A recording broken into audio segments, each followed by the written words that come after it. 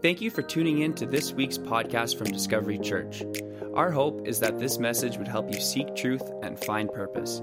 If you would like to know more about Discovery Church, please check us out online at mydiscoverychurch.ca. With that said, let's go to this week's message.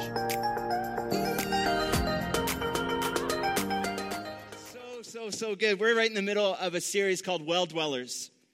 And we're just sort of taking four characters in the Bible that had encounters at wells and seeing how it sort of changed their lives. And as I've been researching about these characters, about these Bible characters, I'm continually reminded that no matter what era people live in, no matter if they have an iPhone or a BlackBerry, no matter if they wore sandals or boots, or if they had long hair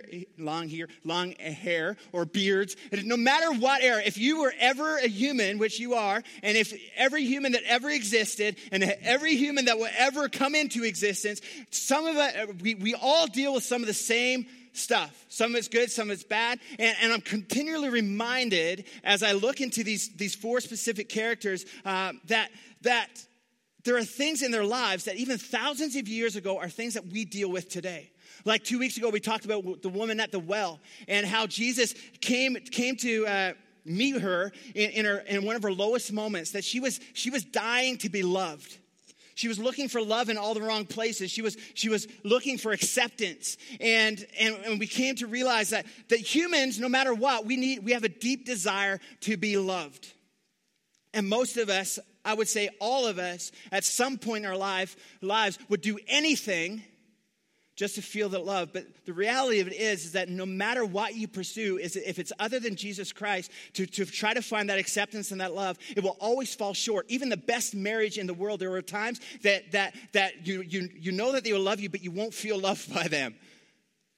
It's crazy. But Jesus, no matter what, his love will never fail. And last week we looked at Moses, and I was reminded last week that every human, that we're all probably here, that we have mess ups and there's things that we're not proud of. We looked at Moses, and Moses was a murderer, and he was fleeing for his life. But even in the middle of his fleeing, God met him and destined him for greatness.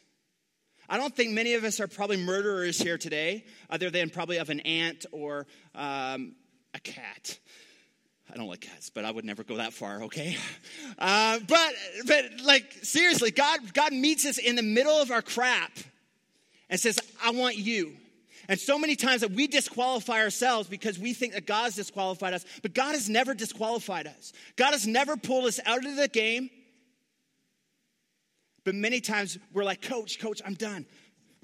I don't want to take the last shot. I've rolled my ankle. But Jesus is like, no, go on in. I've set you up for greatness. And so many times we disqualify ourselves, but God doesn't disqualify us even in the middle of our stuff. And today, as we look at this next character, I was reminded of this truth. Is that with God on our side, losing is not even a possibility. That with God on our side, losing is not even in the equation. I love what Joel says. Joel leads he's playing guitar this morning. He leads our prayer time and our huddle at the beginning of our services at 9:15 every week. And many times he would say, it's like, isn't it so good to know that you're on the winning side of victory? It's so, like, that is good. We know that we're on the winning side of victory. And today, as we look at this next character, I think it illustrates for us that we're on the winning side of victory. But I think he puts a principle into play that we can learn from today. And it's the story of Gideon. And this is the one thing, you have found a little sheet. If you take notes, we kind of have little note cards there say one thing, one takeaway. This would be the one takeaway to put on your fridge. And this is it. That fear paralyzes us, but faith propels us.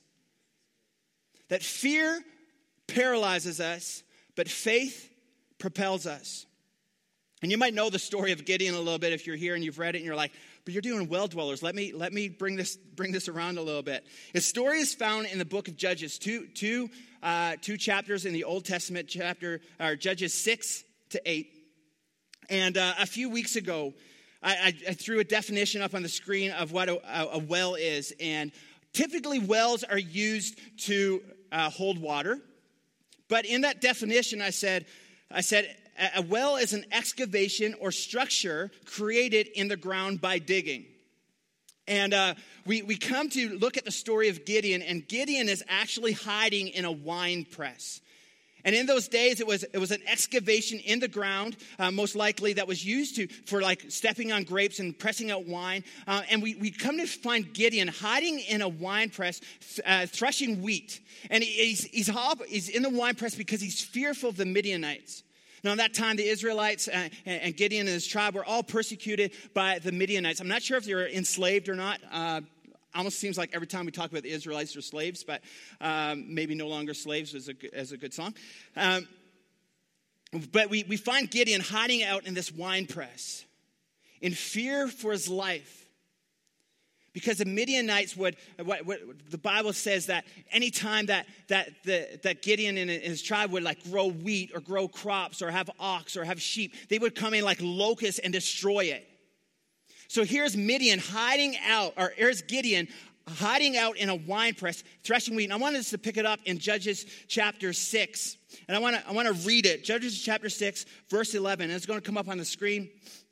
It says, now the angel of the Lord came and sat under the terebinth tree. I don't know if that's how you say it. I was going to leave it out, but I don't want to leave out things in the Bible.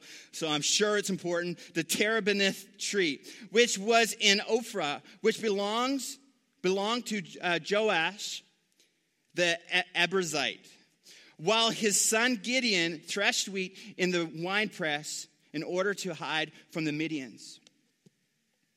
We see Gideon hiding in this winepress because he was afraid of the Midianites.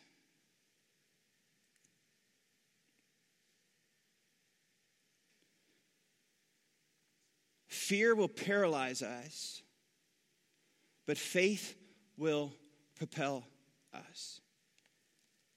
Then it goes on to say, and the angel of the Lord appeared to him and said to him, the Lord is with you, mighty man of valor. How many times have you ever felt in your lowest moment and you read something in the Bible, you mighty man of valor, and you sort of chuckled? I can sort of picture Gideon hiding out, literally, threshing wheat in a wine press, and the angel of the Lord coming saying, you mighty man of valor. And he's like, what? And it's like he's hiding out. It's like in your weakest moment, and when you're like trying to hide, God comes and says, I still got you. I still have a plan for you. And you're like, not me, God. And we continue reading, and it says, Gideon said to him, oh my Lord, if the Lord was with us, why then has all this happened to us? And where are his miracles which our fathers told us about, saying, did not the Lord bring us up from Egypt? But now the Lord has forsaken us and delivered us into the hands of the Midianites. Then the Lord turned to him and said, go in this might of yours, and you shall save Israel from the hand of the Midianites. Have I not sent you? So he said to him, get this, oh my Lord, how can I save Israel? Indeed, my clan is the weakest in Manasseh, and I am the least of the father's house. Here we have Gideon, fearful. I don't know if you've ever been in a place of fear and God asks you to do something, and your very first response, and many times my very first response, is to try to make excuses of why I can't do something because, God, I'm afraid. Oh, you mighty man of valor. Well, God, I don't know if I could do that. It was just over a year ago. It's so cool how God sees this stuff. Because it wasn't a year ago. A year ago, I didn't plan on speaking a message today at a church in Nellie Carlson High School. It was just a thought. It was a year ago that we just started our training of saying we want a church plant. We don't know when. We have an estimated time. We don't know where. We don't know any school. We had nothing. We literally just resigned from our jobs. And there were many times, many nights, many times of prayer, God, I can't do this. What if nobody shows up? And it's like me, my wife, and my kids don't even want to be there, right? But God, we need money to make this happen, to rent a facility and to buy equipment and to have projectors and chairs. God, what if nobody gives? I don't have the money. What if? And in my fear, I try to create excuses. But I don't know if you've ever been in a place, maybe you're not, maybe you just always, as soon as God speaks, you act. Great on you. Teach me a lesson, please. But not all the time when God speaks do I want to act, but sometimes it takes me a while to warm up to quick obedience. I'm praying that God will help me get to the point of being quickly obedient. But I try to make excuses. And here Gideon is trying to make excuses. God has a plan for him. But he makes excuses. I'm the weakest of the weakest, God. And I try to make excuses. God, all I know is being a youth pastor. All I know is how to strum 4 chords on a guitar. What if I got to lead worship every week? God, I don't even read my Bible as much as I should. And my prayer life, well, that sometimes just is horrible. The mighty man of valor.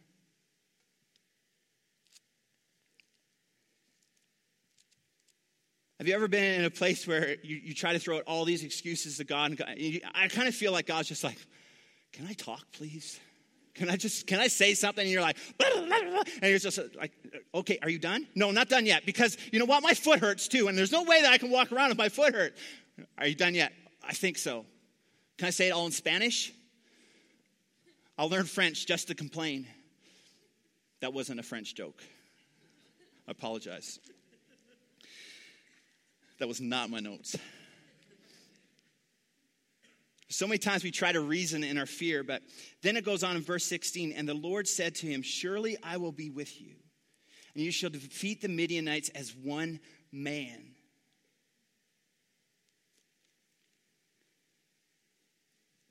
Then he said to him, if now I have found favor, and I can if this was a movie, I could kind of picture it would be like Rocky, and the lights would come on, and the Eye of the Tiger would start playing. I don't know what Eye of the Tiger. I just know it's a song that's really popular, and I can't remember how it goes. But I can sort of feel this fear and these excuses, and he's throwing out fear, and he's starting to give up on excuses, and all of a sudden he's starting to step into what God has actually called him for, and he says this. If now I have found favor in your sight, then show me a sign that is you who walk with me. And you go on and you see these signs. Then down in verse 23, it says this. Then the Lord said to him, peace be with you. Do not fear. You shall not die.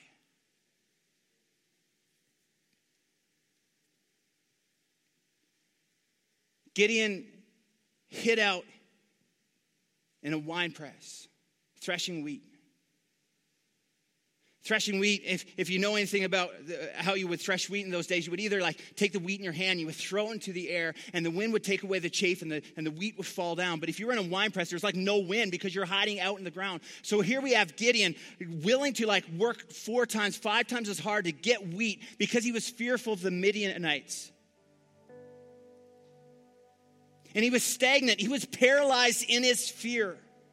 God had a destiny for him that only he could fulfill. And he had a destiny. It came and said, mighty man of valor. And I can again say, I'm sure, did I hear that right? Mighty man of valor. God came to him in his fear. And I realize that fear is a real emotion. But it's how we react to our fear that will paralyze us. And so many times in our fear, we just want to stay and we want to burrow in. But God has designed us for destiny, and it's up to us to choose to walk in faith. It's up to me to choose to walk in faith. It's up to Discovery Church to walk in faith. That's why we're renting the rec room at South Edmonton Commons. Because we believe that God is going to reach people through us creating another avenue for people to hear the good news of Jesus. Did it cost lots of money? Yeah, and it's still costing lots of money. Are we sure people are going to show up? No, we're not sure. But we can stay in our fear and say, God, we can't afford that. Or what if no one shows up and this is just another event for all Christians? And God, we want people to come to you. But you got to step out in faith. We can be paralyzed by our fear, or we can be propelled by our faith. It is good.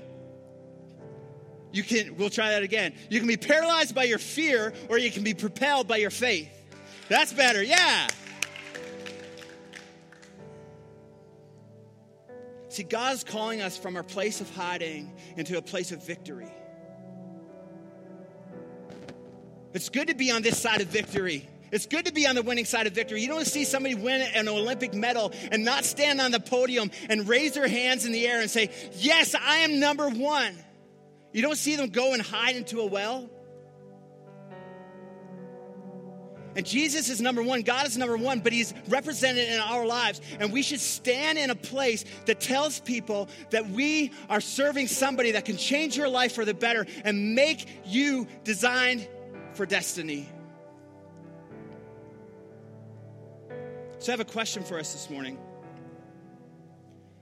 Where in our lives are we living in fear and not faith? Maybe you're living in fear of relationships. We believe that a relationship with God is important, but we also believe that having relationships with other people, close relationships where we could be accountable, we can do life together, is important. And maybe in the past you've been hurt by a best friend or a parent or somebody that you've really trusted or that you've really loved.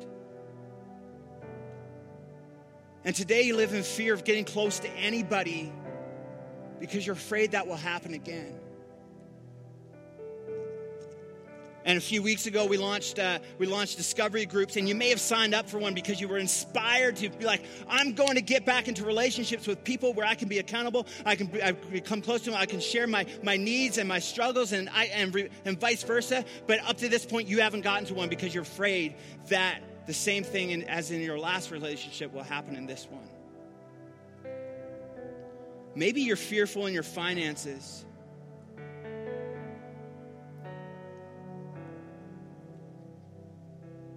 This is always like, maybe you're like, man, I can't live on 100% of what I make, let alone give some away to a church or to Discovery Church or to some organization or buy somebody a meal when I'm out and when I feel that the Holy Spirit is telling me to bless somebody. I can't even do that because I'm afraid that if I do that, my light bill won't get paid or my mortgage won't get paid. And you live in fear in your finances. But God is calling us to step out in faith because faith will propel us. And I can say this specifically for my wife and I, is that we have an easier time living on 90% of our income than we do on 100% of our income. When we learn to trust God with our money, weird things would start happening, literally. We would be like, we need Pampers. We don't know if we have enough money to get as many Pampers as we want. We'd walk into a superstore and Pampers would be half price. Pampers are never half price. People know that you need Pampers. We would walk in and they'd be like randomly sitting on a crate with like an unforeseen price, and we're like, is this right? And somebody say, yeah, okay. We're like taking the whole thing home. Or we would go gas up our vehicle, and it wouldn't be $1.25 a liter, it'd be down to 97 cents that day. Or when I remember probably one of the very first times, and I don't want to get into the story very much, but God really pressed on our heart to give a significant amount of money to somebody that we felt really needed it. And it was tough for us. But not 3 months later, randomness. We end up being on a game show and win a free car. Like, come on. Like, and honestly, as soon as we win this, I'm like, it's not like, oh, like it's a celebration, but God quickly brought me back to a point where I trusted him and I have faith to believe him for all my provision. It's crazy. Maybe you're living in fear of your finances today. I'm actually going to call the rest of the band back up as well. Maybe you live in fear of Jesus. Maybe you live in fear of witnessing. if you're to be honest with yourself, most of your coworkers, most of your friends, most of your maybe even your family, you might have been sneaking away every Sunday morning to kind of come to the Discovery Church, and you tell your mom and dad, it's kind of like, yeah, I'm just going to go to the gym. But you've been like coming in here and you go back home and you're like bringing in your gym bag, and you're fearful of Jesus. You're fearful to witness because you don't know what people will think of you. And I get it. I remember when I was 20 years old going to Fort McMurray and working in the oil fields, and I said, you know what, I'm going to tell people right away that I'm a follower of Jesus and that I'm a Christian. And people made fun of me. And it wasn't that great. But you know what was really cool is that within 3 or 4 months, me being a lonely first-year apprentice, guess who was starting to respect me? Supervisors, site managers would come to me to ask me to pray for them and their family in their lunchrooms, in the locker rooms, because I had faith to stand in a place and say, God, I am not going to be ashamed of you. And maybe you're here today and you think about Easter at the Rec and you think about all these people you want to invite. And you have the invites in your pockets, but you're afraid. Fear will paralyze us. Faith will propel us.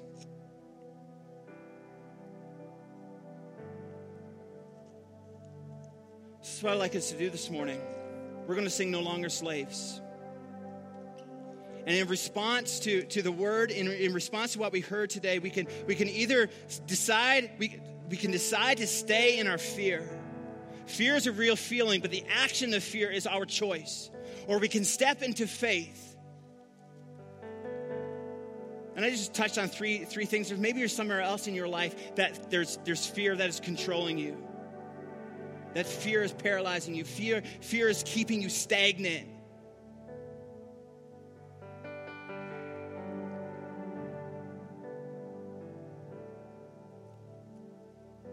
But in response, saying, God, I'm not going to let fear paralyze me any longer. I want to step out in faith. Thanks for taking time to listen to this week's message from Discovery Church. If this ministry has impacted you in any way, we would love to hear about it. Please email us at info@mydiscoverychurch.ca.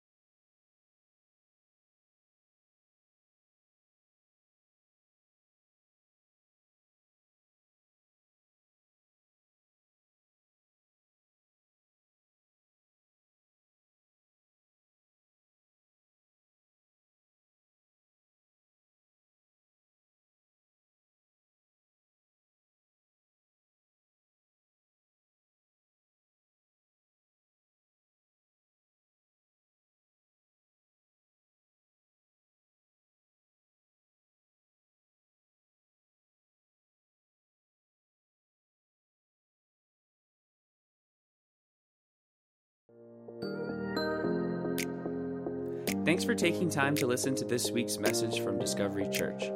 If this ministry has impacted you in any way, we would love to hear about it.